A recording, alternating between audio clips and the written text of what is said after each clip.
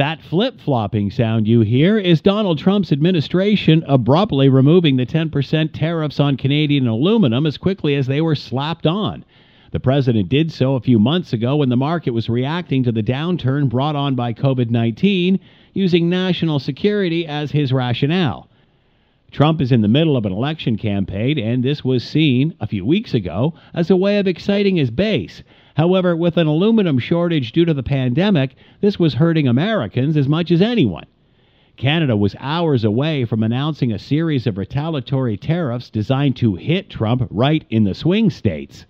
And then, without any indication whatsoever, the U.S. announced Tuesday it was dropping the tariffs, saying the market was to normalize by the end of the year.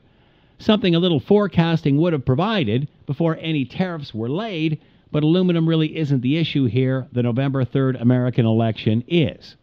Trump thought he could pull a fast one using the pandemic as leverage. That backfired when Canada threatened with its own sanctions that would have hurt Trump's election chances in key swing states.